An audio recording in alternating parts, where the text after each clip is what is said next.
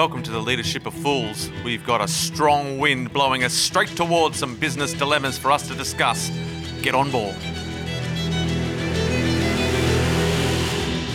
Today is a special topical episode recorded 12 days after an event on a cricket field in Cape Town, South Africa. We start with a dilemma.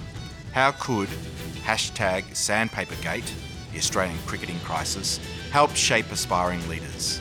The conversation covers the role incentives play in culture, the hidden cost of win at all cost.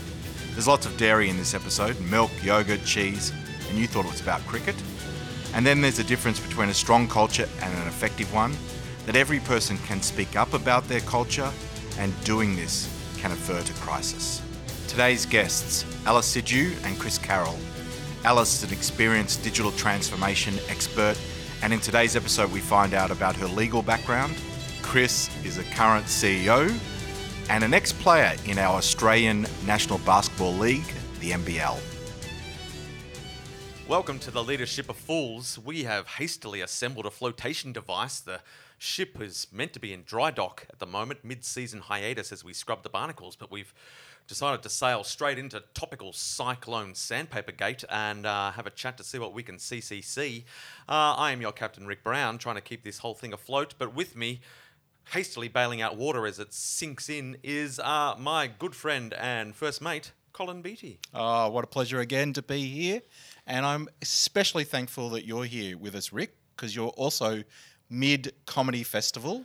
And I even noticed your voice is even an octave lower. Yes, I'm out there performing night after night, trying to bring smiles to people's faces. And as you can probably hear, yes, my voice has taken a turn for the worse. Are you enjoying it, Colin? I think it's actually...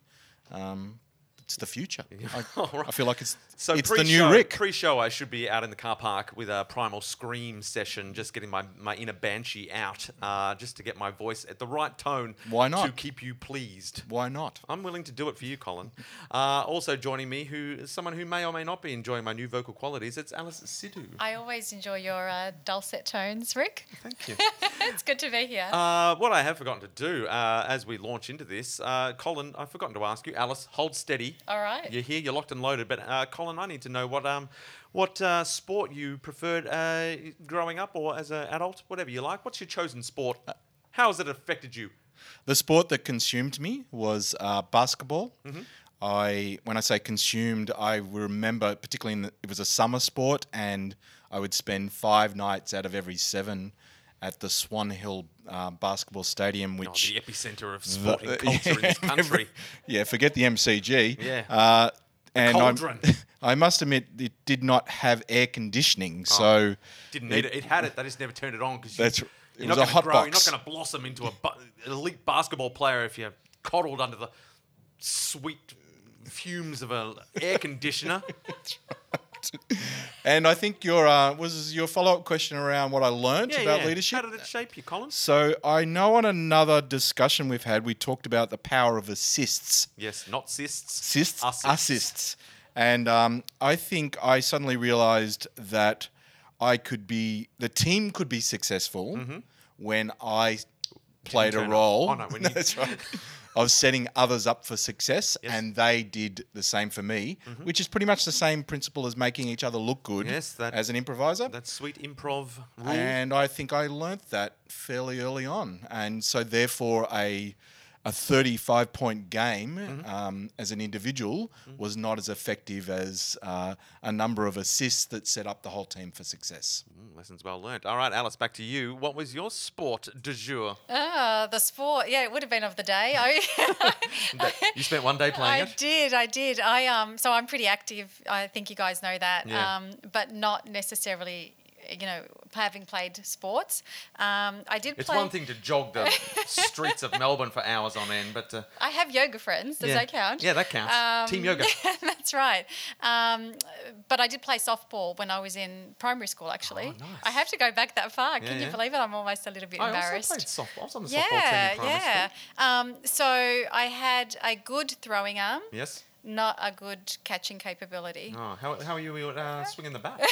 I was actually pretty good. All right, 2 out of 3. So I took the position of outfield, I think it's called, It's out there. It's a gamble, though, isn't it? Because you can be out of the action for long periods, but that was what I was when hoping, the Rick. That was my shines strategy. on you, it really shines on you. It's like, please don't come to Yeah. me. It's the Peanuts analogy, Yeah. right? Charlie Brown with the baseball.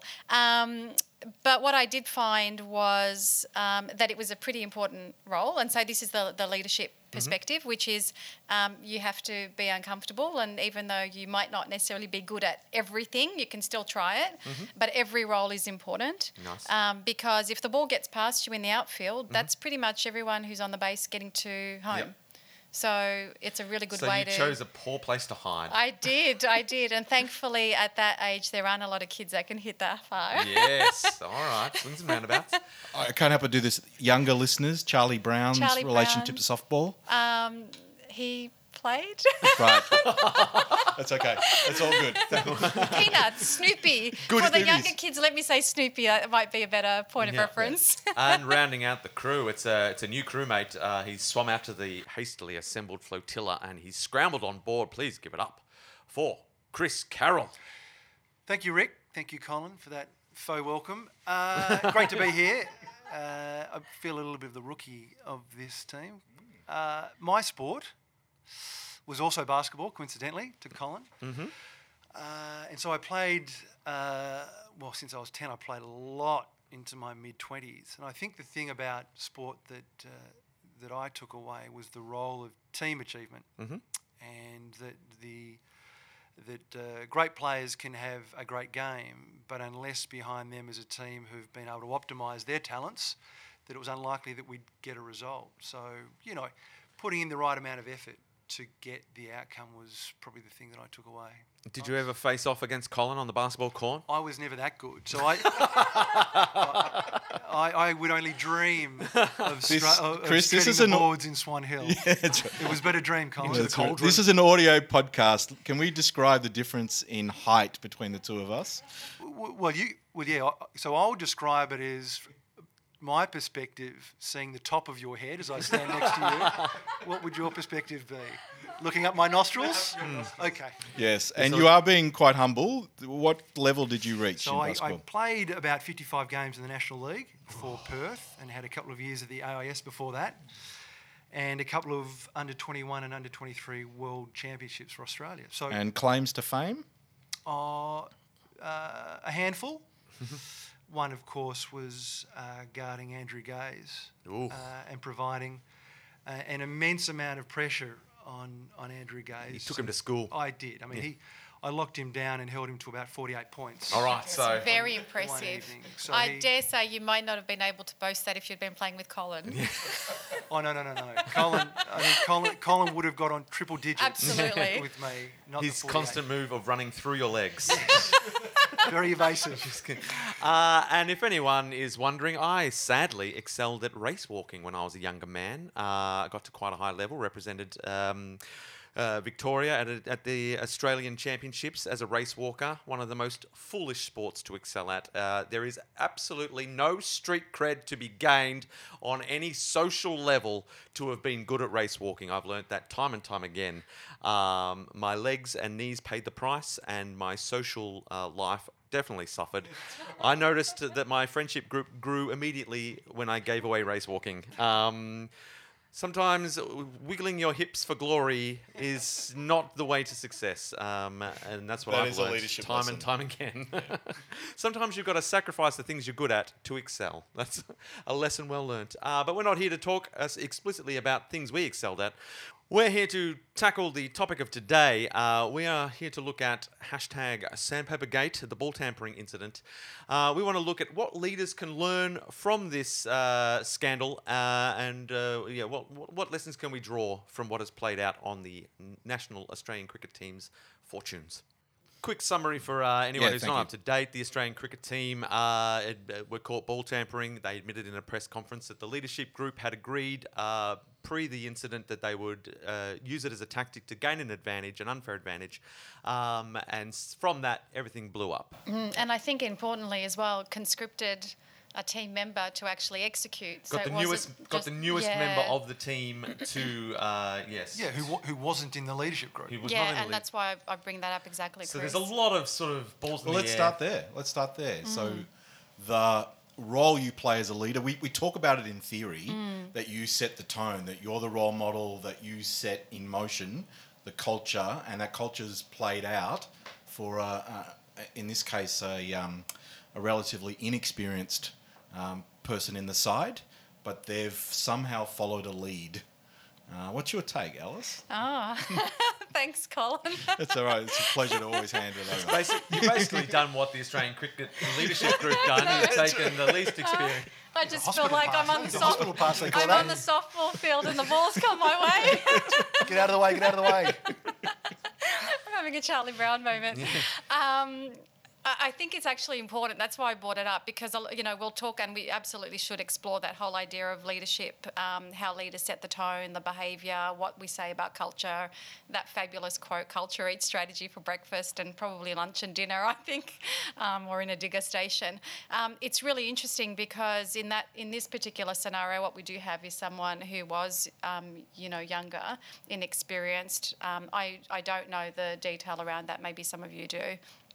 I might have missed it in the news, but, you know, being drawn in and with relative inexperience around how to execute the strategy as well. Let's keep it to business speak and say there was relative inexperience in how to execute the strategy or the delivery in this Could instance. not tamper a ball if he really Yeah, he needed many more years of lessons from the leadership group on how to do it. I think Simone and I talked about immersion in a different podcast, and so, you know, I have not heard much being reported about what that particular player felt at the time, whether they felt that they had an option to say no. But I can tell you, in a business environment, you know, the hierarchies are there and they tend to operate with a lot of strength. Yeah, but I think so the culture was so strong that I suspect Bancroft felt he didn't have an option. No, and that was what I was going to get to, which is for a number of different reasons, be it his inexperience or be it the culture, it's really hard to say no, because in that instance he wasn't really just saying no to, you know, whether it was Smith or it would have been Warner. Yeah. He was kind, as you just said, saying no to the culture, and it's basically, hey, you've got the fate of the culture in your hands. How that plays out in organisations is really interesting, because in those types of situations there might be integrity questions, or there might be questions that aren't as black and white around whether they're integrity questions. Yes. And so it's about, you know, how do you face up to a client? Are you making a representation about something that we can or can't do or deliver? Are you being asked to ignore something? So there's lots and lots of different ways that plays out.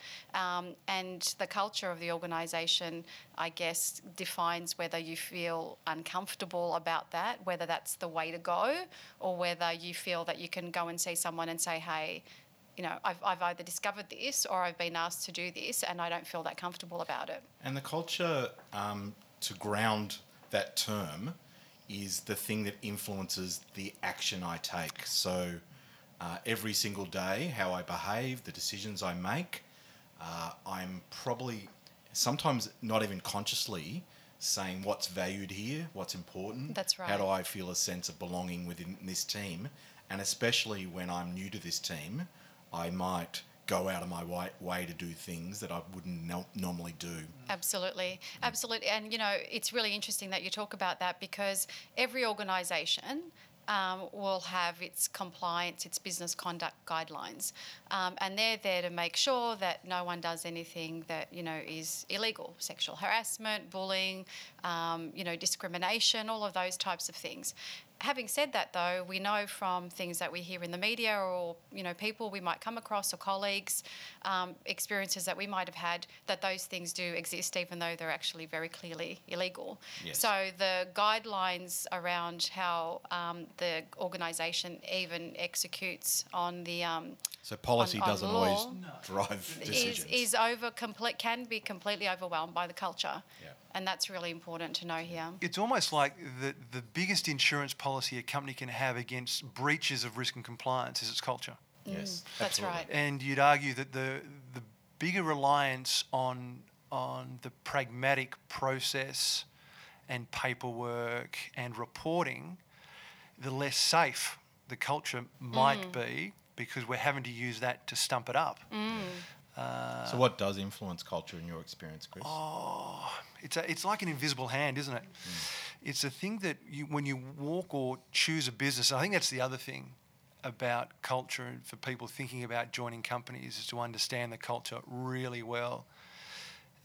Just to take a sidetrack, I remember interviewing people early in my career, and the question of culture, as in the candidate asking, so what's it like working here, would never come up. Yeah.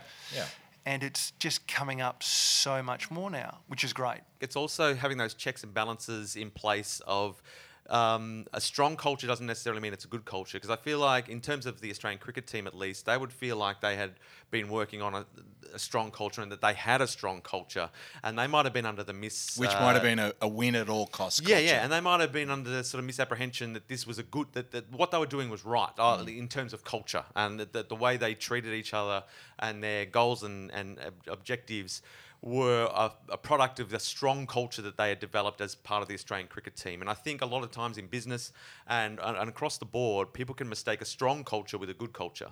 And just because everyone's aware of what the culture is and that it's got it's driving us towards an objective, that doesn't mean it's a healthy culture. I think that's really important, and I think given the global financial crisis and how some of the financial institutions and organisations, acted, that's actually right on. But that's an interesting word. You say crisis is the way you find out, I suspect, between a strong and a good culture is when it's under pressure. Yep. Yeah.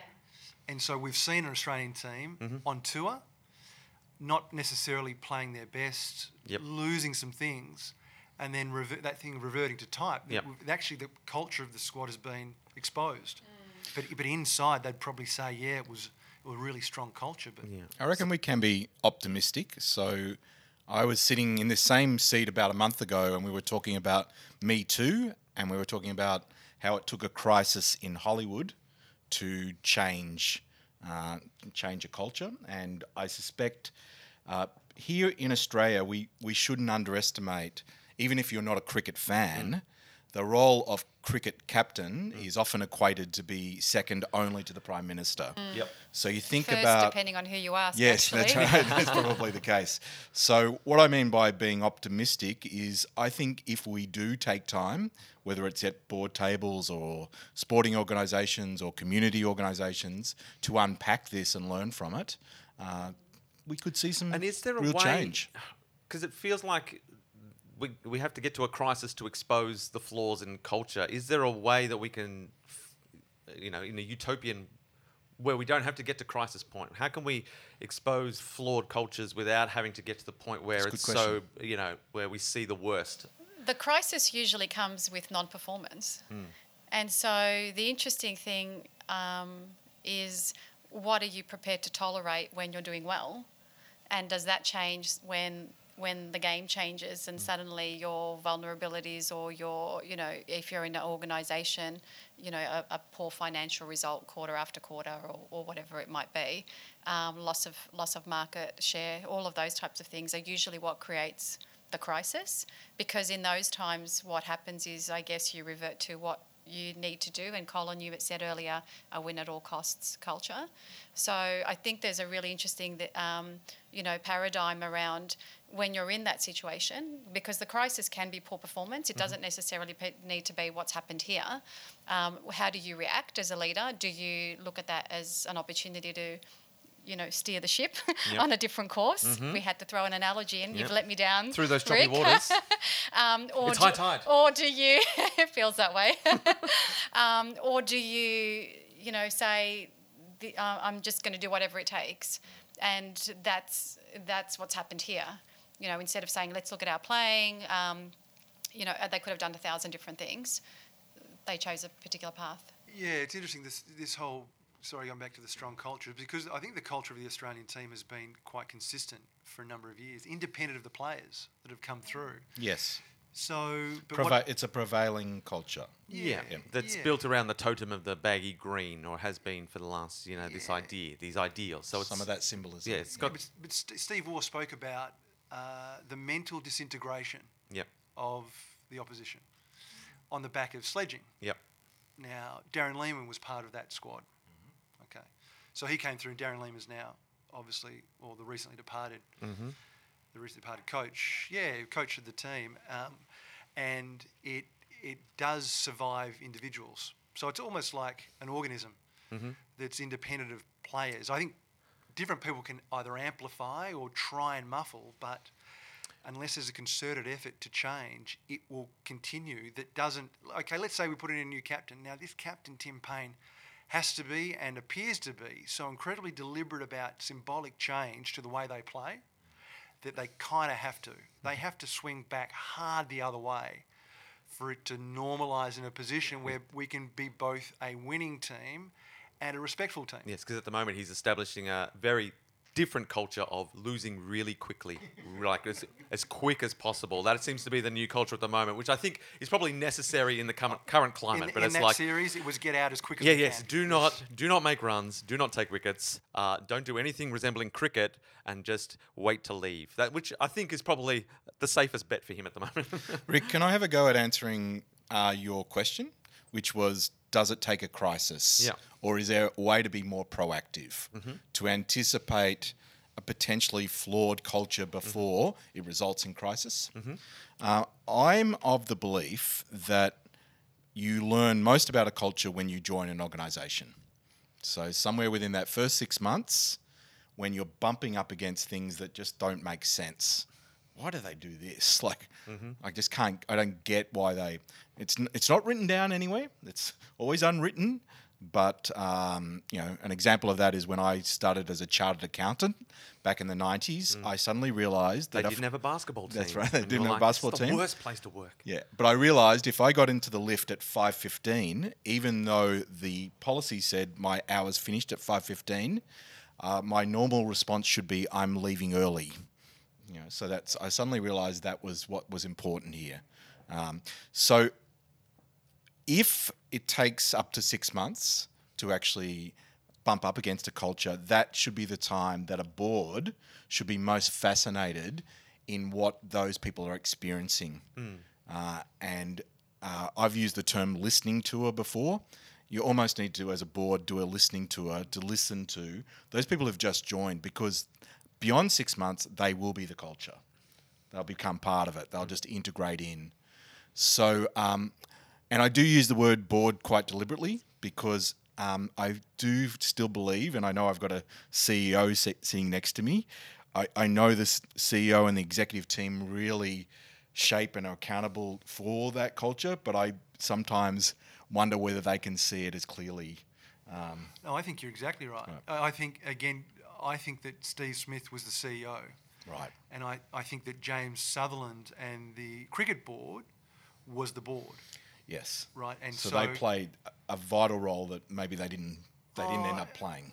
And I think this hindsight is 2020. And on the look back, they're seeing we actually lost a bit of control of the squad for a range of commercial and perverse incentives, which I hope we'll speak about, the role of incentives in culture. And so, but they themselves about setting the culture, I think that they've been integral in the way this team has gone about their business. So the board, incredibly important role, because I agree, the CEO and the executive are there working hard to create what they think is the right culture. But they may not be seeing the signals. Yes. They don't have. They're really. I think your point is they're really too involved. Yes. And they really can't see it necessarily. So boards absolutely have a massive role. Well, they're perpetuating it, I think, as well. So they're not. It's an interesting thing around the role of the board is governance, and you can't be involved. You can't be hands-on when you're trying to manage governance. I think in this instance and in a number of other instances, though, when you get into that sort of level of operational activity, what you're doing is you're actively perpetuating it. So there's nowhere for people to go if they feel uncomfortable. So you take that as an example of what happens in a workplace, and when you do have a concern, where do you go?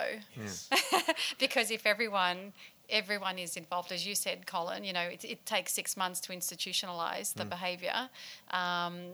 For some people it's probably less, and some people decide that they don't want It's to not for them, yeah. be part of that and then go. That takes a lot of strength as And well. that scares me as well. Like how many talented people are lost to Yeah, organisations yeah. because the culture is not the way it could or should be, Yeah. and no one becomes aware of it. It's a bit metaphorically. It's like turning milk into yogurt, and so you add culture to your milk, hoping to get a nice, pungent, delicious yogurt. But sometimes you end up with this amazing yogurt, but sometimes you just end up with off milk, which looks like yogurt, and you're like, well, this is lumpy, this is viscous, it's got an aroma, and it's realizing when you've got off milk and when you've got yogurt. And some people know they've got off milk, but try to tell everyone that it's yogurt.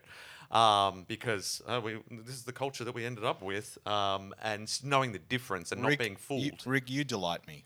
You delight me, and the way your brain works and where you take us on this ship of fools is just brilliant. And I think the Australian cricket team probably started with yogurt. They had yogurt for a long time, but they left it in the sun too long out in the field, and it became off milk. But no one realised, or no one was willing to admit that this yogurt that was so revered and so sought after. I can see had that just on the become front off milk. page news tomorrow. Some picture of a Of yogurt. rotten yogurt. Oh, I want to ask And the a beautiful thing question is that about yogurt that, is made from though. culture. I mean, it all ties in, guys. So I want to ask a question about this. I want to be a little bit controversial. Go on. Because I'm thinking about this yogurt now. Yeah. Well, I know how much you love Which I yogurt had as for well. That's why breakfast, I just keep saying yogurt. Oh gosh, what was I going to say? So did they have yogurt, to keep that analogy? Because aren't we, and from what I've read, and Chris, you mentioned it as well, this has been a pervasive culture for quite a long period of time. And so are we saying that was okay because they were kind of winning and they didn't have to resort to those types of tactics? Because then that, to me, comes back to what we talked about before, which is it a winning at all costs? And does it only become wrong when you lose? So I feel like that's kind of an interesting conversation. It's hard to know, because I think they push their culture, and a lot of organisations do this. They push their culture to the line. Like they talk about walking the line on the field, and I think they push their culture to the line, win at all costs, but within the spirit of the game. Or that's what they would have. That was the sell that they had, and that we all bought into, was they're playing tough, but they're playing fair. They're playing hard, but they're doing it right. But because they were pushing it to the line, no one noticed when it tipped over. So I'm going to push that again and say one of the other things I read, and I want to hear from, I'm asking this because I think it's a conversation for you guys to come in on. So I'm going to ask the question. So one of the things that I've read a lot of different comments and perspectives on this, and I've been a little bit surprised by the number of comments that have come back from, readers or perspectives around the fact that what's the big deal? Everybody does this. So there have been lots of examples of ball tampering. Mm-hmm. What is the big deal here? So when you talk about, pushing it over the line, it seems like the line was pretty blurry to begin with. So what makes this different? I think it's what was exposed in this, and what people took exception to, was not the ball tampering. It was the pre-planning, the admission that they got together as a leadership group and decided to do it, whereas that has never happened before. A conspiracy, essentially. Yeah. There was an agreement that we will actively cheat. Second shooter. All previous ball tampering instances have been sort of put down as a rogue on the field, opportunistic. I wasn't planning to do it; it just sort of happened, and that's the line that's been taken. No one's actively agreed, even though I'm Alice, sure you have an intriguing look on your I face. think but also, Chris... Rick, on that is that by use of sandpaper, that was next level. So bringing something from outside the field, ball into tampering. Yeah, it's exactly. It's always right. just, and so that was added the extra level. And I think what was also exposed was how naive or how lost in their own world the Australian cricket team were, or the leadership. Because I firmly believe that initial press conference where they admitted to conspiring to cheat, They thought that would be the end of it. They honestly did not realise that this was going to blow up. They thought, Which was incredibly naive. yeah, which exposes where they were at. They Talk to thought, their bubble. yeah, they were in a bubble. They were stuck in a bubble. Where Yeah, they thought- they couldn't see it. all they had to do was apologise and admit what they'd done, and they could just all move on All right. quickly. We're all fired up a bit. I want to revisit where you're at, Alice, on this. I got a also look want on to. my I face. also want to revisit something you planted, Chris, which was the idea of incentives, and then I also want to make sure we keep this less about the cricket, Yeah. and more about organisations. So, Alice, where's your head? You have this strange look on your face. I'm thinking about it. I've got a law degree, right? So I'm thinking about it like a lawyer. It's wrong to kill someone, but you can in these circumstances. And, I didn't do it, but if I did, it was justified and, not guilty and all of that. So I guess what I'm wondering is, and I was saying this to someone over the weekend, are we all affronted, and I'll say this, are we all affronted as an Australian culture because they did that or because they got caught? Right? I think that's an interesting thing. And so to bring it back with business perspective, we talked about the global... And not only they got caught, but they also admitted it. yeah. They admitted it was pre-conceived. Premeditated. Yeah. So it was a very sort of deliberate act. And so there are lots of organisations that have done this, and... it's kind of interesting in terms of where's the line. And I can imagine organisations where the executive or the board have said, well, we didn't instruct you to do this. Absolutely. And yet there was nothing Absolutely. really clear that said you've actually stepped over the line. I mean, I mentioned the global financial crisis before, but there's been a whole stack of, other... I still remember, Anderson shredding those documents. And so there are lots of examples of this type of thing happening in the business world to, bring it back to that business conversation. And so it's the convention, I think, or the understanding that some things are okay or this is the way we work. And then at what point, again, which is what we talked about earlier, does it stop being okay? Is it that it suddenly gets exposed? And so then do we blame people because they weren't good enough to keep it under the radar, or did it just get too much? Yeah. Where's your head with this, Chris? I'm thinking about businesses that have tripped over themselves recently due to culture, and where, back Rick, to your question about where could they have got an insight into their culture along the way, pre-crisis? Because I think what we're finding now with the Australian cricket team at least is now people are going, well, I actually haven't liked the way you've gone about it over the last 10 years. So, and what we're saying, public's going, well, this is good. In fact, I'm going to pile on because I haven't liked the way that you've bullied batsmen, or you've spoken to fielders, or you've done these things. So if there was a way that the cricket team was able to test their perception in the broader market in terms of are we acting the way that we should be as custodians of a game, I think they would have got an early lead that said we're on divergent paths between what our country expects and what we're doing. So back to business. So there's a big publisher, online real estate company. They're having a change of leadership because there's a few allegedly that were doing the wrong thing. Okay, but outside of that few, there was a broad understanding that this culture was starting to head south, and so Getting that whiff of off milk about it. But the folks in the bubble and the executive and the leadership clearly weren't picking up the signs, And like yummy, yummy yogurt. or were seeing the signs and ignored them. But because I don't think culture gets to a bad place overnight, unless it's in the sun.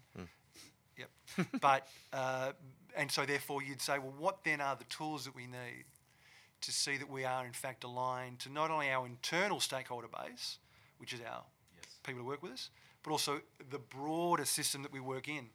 So it's not only listening internally, it's got to be Suppliers as well. suppliers, the marketplace, competitors. Regulatory bodies. Yes. So keeping open to what's the whispers. Well, the culture lives in a system. Yes. Right. The cultures aren't islands, and so cultures have all these touch points. And so, and often those touch points provide the greatest perspective because they're not deep in the culture. They sit it and go, for my perspective is, and everyone's perspective will be slightly different because they have different views on the culture. but it's the aggregation of those perspectives should give us an overall health check. There is, when you think about some examples, so you were talking about that, Chris and Colin, I was thinking, okay, so the ones that I can think of when you said supplies, it made me think of, the grocery, or the retailers. Ah, yes. And some of the issues that have been in the media, the banking institutions and what they've done with insurance. It's kind of interesting because a lot of times the organisations or institutions or people that are in positions to speak up don't. Either they don't see it, or there's almost, it's probably a very strong sentence, but it's a conspiracy of silence. Yes. And it's only when something goes wrong that there's a pile-on. Yes. So someone coming out now and talking about the Australian cricket team and what's been happening over the last 6 or 7 or 8 years, in their view, is that really helpful now? It's like, where were you before? And so from a leadership perspective, speak up. Where were you before, and yeah. where is the channel? Because that goes back to your point earlier that says, who do I speak up to? So not only am I a so-called probably whistleblower, but what's my avenue to actually that. voice what Yeah. I'm really concerned about? Yeah, because then I think you've got two separate issues. One of them is, do people actively speak up on these issues?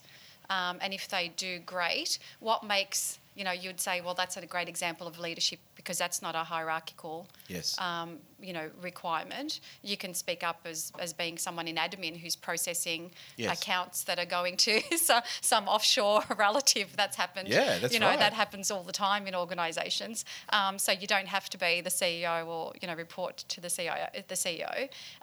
So where are you? And then where, do you have the avenue once you've sort of found your courage or your leadership Yep. to do that? Do you have the avenue to do that? And does someone listen? So how many times, I wonder, has there been, a consistent view around these kinds of issues coming up and people Yep. not listening to them? We need to find a way in a moment to translate this, I suspect maybe even have a follow-up conversation because I reckon we've only just started to scratch the surface. I think we need a whole podcast on yogurt now, guys. That's right. I don't think there's a lot to it. Yes, but I am going to make one comment about culture and then ask you directly, Chris, around the incentive piece. So to demystify this, culture is the way things are done around here. Mm-hmm. To reference someone that I respect in this area, whose name is Carolyn Taylor, wrote a book called Walk the Talk. She would say you can determine a culture pretty quickly by where the most senior people spend their time and where they spend the organisation's money and resources. So an example of that might be the senior people can say, we value the customer, we're a customer-centric organisation, and spend no time with the customer, or not put in future investment into That's a customer great example. metrics. Yeah. So she would determine you don't even need to do a major cultural survey to determine what's actually really important here. But there's nothing better, in my experience, than looking at the measurement and what is incentivized. So we talk about a team-based culture, and you look at the incentives, and they might be very individually focused. So that would be a misalignment. But I'm curious what your take on this is. Yeah, I don't want to oversimplify it, but I think people are pretty basic. Yep. And in terms of what you put in front of them will often determine the path they take. Yes. So just quickly on the cricket. I don't want to dwell on the cricket, but a terrible confluence of events, which is media rights about to be signed. Oh, mate. Right, and important that the product, which is cricket, can show to a prospective investor, which is the media rights, that this is a great product to invest in. Yes. And so, therefore, this punishment was deemed to be a long punishment. Folks aren't challenging it. But there was that incentive sort of sitting there. There is the new agreement that was done about how players were to be paid, which was on performance, which was, I think, translate performance into win. Yeah, to win, Okay, so yes. the more we won, the more I get paid. It's a bit of a rat in a maze, right, looking for the cheese. So, and then you go up to the board, and I don't know what the executives' incentives are and what incentives might sit at board. So I think on the look back, when we see the path the particular cultures take, just look at where the cheese was placed. and then be really surprised. Cheese, yogurt.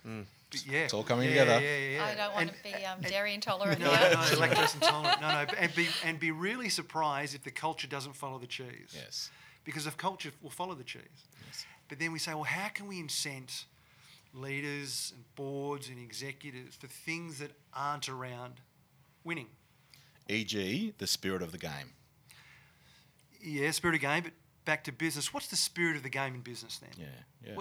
So I'm a shareholder in a business, and I kind of get paid through dividend when you win. Okay, and you win is outperforming or meeting consensus analysts, right? If you're a listed business, which is great. So that's a little pretty simple ecosystem where you make more money and I make more money because I gave you my money to make money as a mother dad shareholder. So I'm not sure we're going to have these cultural missteps because I think the incentives that sit around cultures are incredibly basic and primitive. And so we're saying, well, why can't the culture do all these sophisticated, mature things? But what actually sits around it is pretty basic. So I think there's a misstep there. And again, I'll highlight one word you also said, which was the primitive nature. Yes. So that implies it's out of touch with where we are today. Absolutely true. Yeah. And even the most sophisticated companies. So let's look at Uber, right? Who's had massive cultural missteps recently. Great example. But a business that had been, and you could actually, there's probably a range of Ubers up in Silicon Valley. We talk about the poor culture and the boys club mentality sitting in Silicon Valley, and you just say these are the brightest in the world, all coming together in this little geography, and yet they're so out of touch. So how do really bright people sit over, preside and steer poor cultures? I suspect a big factor is something you've also said, they were in the bubble. Yeah. So what is Silicon Valley, if not one of the richest parts of the world in terms of demographics? So, there's a bubble. But they're not idiots. That's yet right. Really bright people make very stupid cultural missteps. Yes. That's from the outside looking in, isn't it?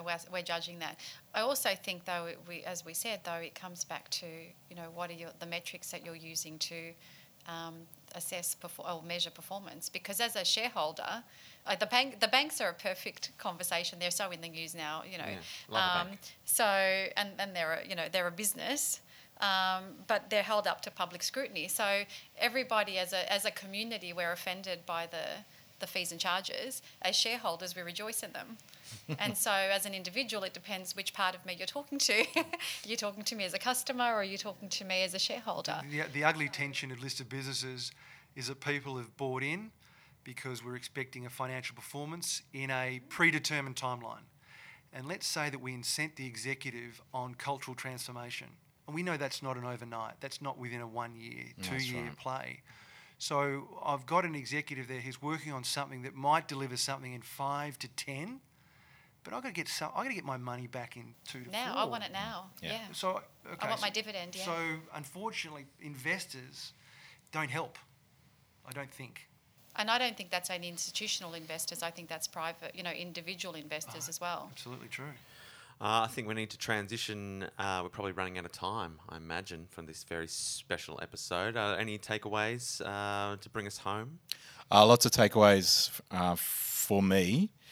One takeaway would be I wish we had more time, and we may revisit this because I think we've only scratched the surface. There's other questions of accountability. Mm-hmm.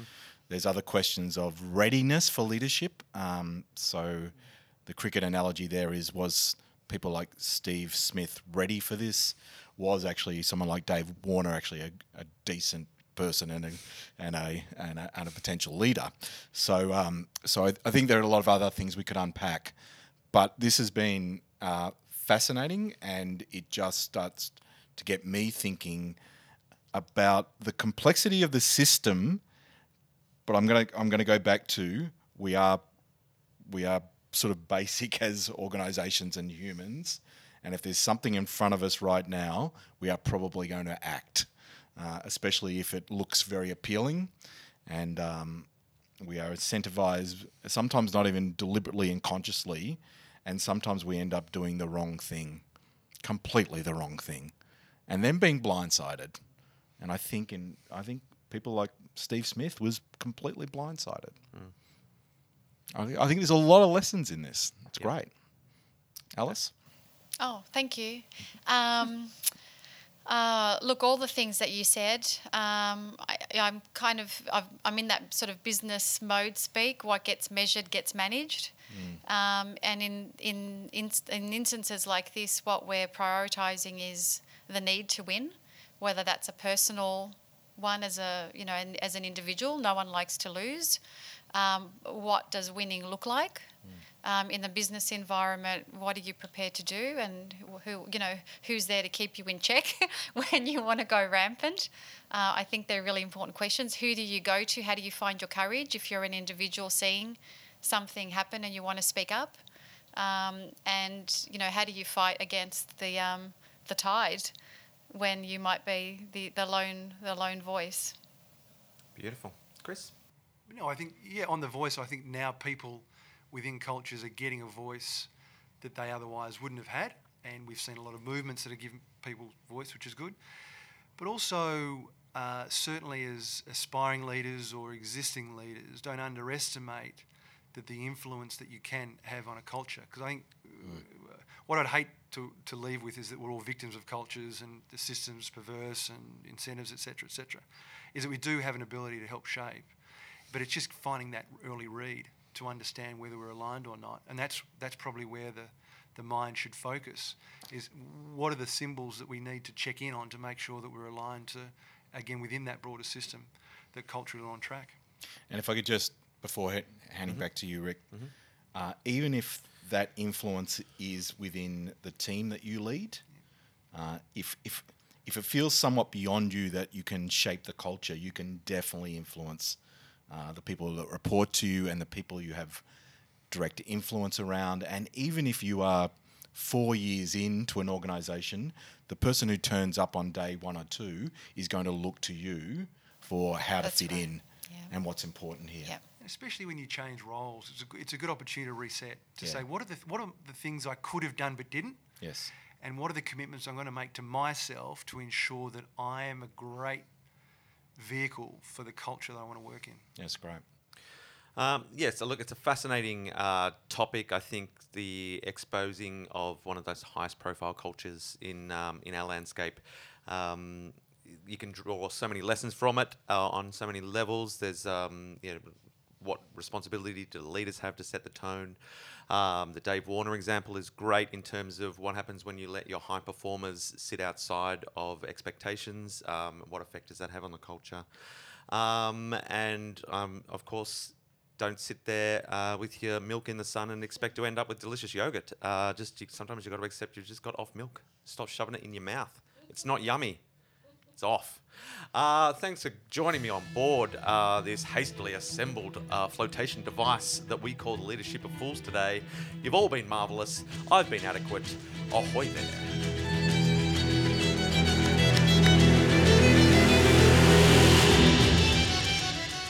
After re-listening to this episode, we've retitled it, Following the Cheese. Our mentoring hits. Number 1, every leader does play a role in shaping culture. You cast a shadow, and this influences decisions your people make every day. Don't underestimate your influence over others, especially those wanting to prove themselves.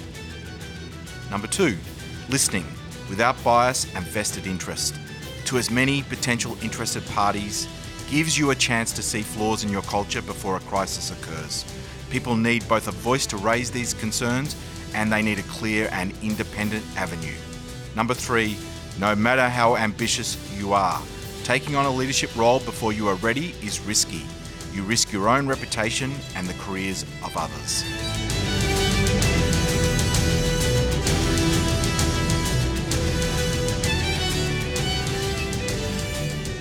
The Leadership of Fools is gathering momentum. If you want to get on board, feel free to jump onto iTunes to subscribe. That way you'll be up to date with all the latest episodes. And if you're enjoying them, rate us with all them stars.